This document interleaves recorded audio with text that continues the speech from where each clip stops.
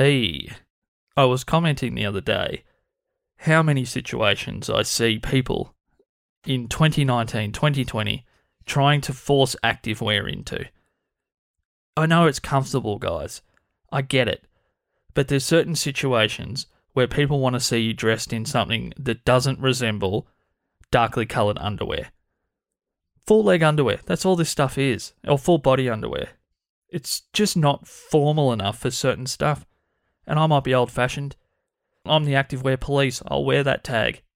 Because I was talking to a friend and they're like, well, it's no different to what Ugg boots used to be like. And there's a bit of a difference, I think, when it comes to Ugg boots.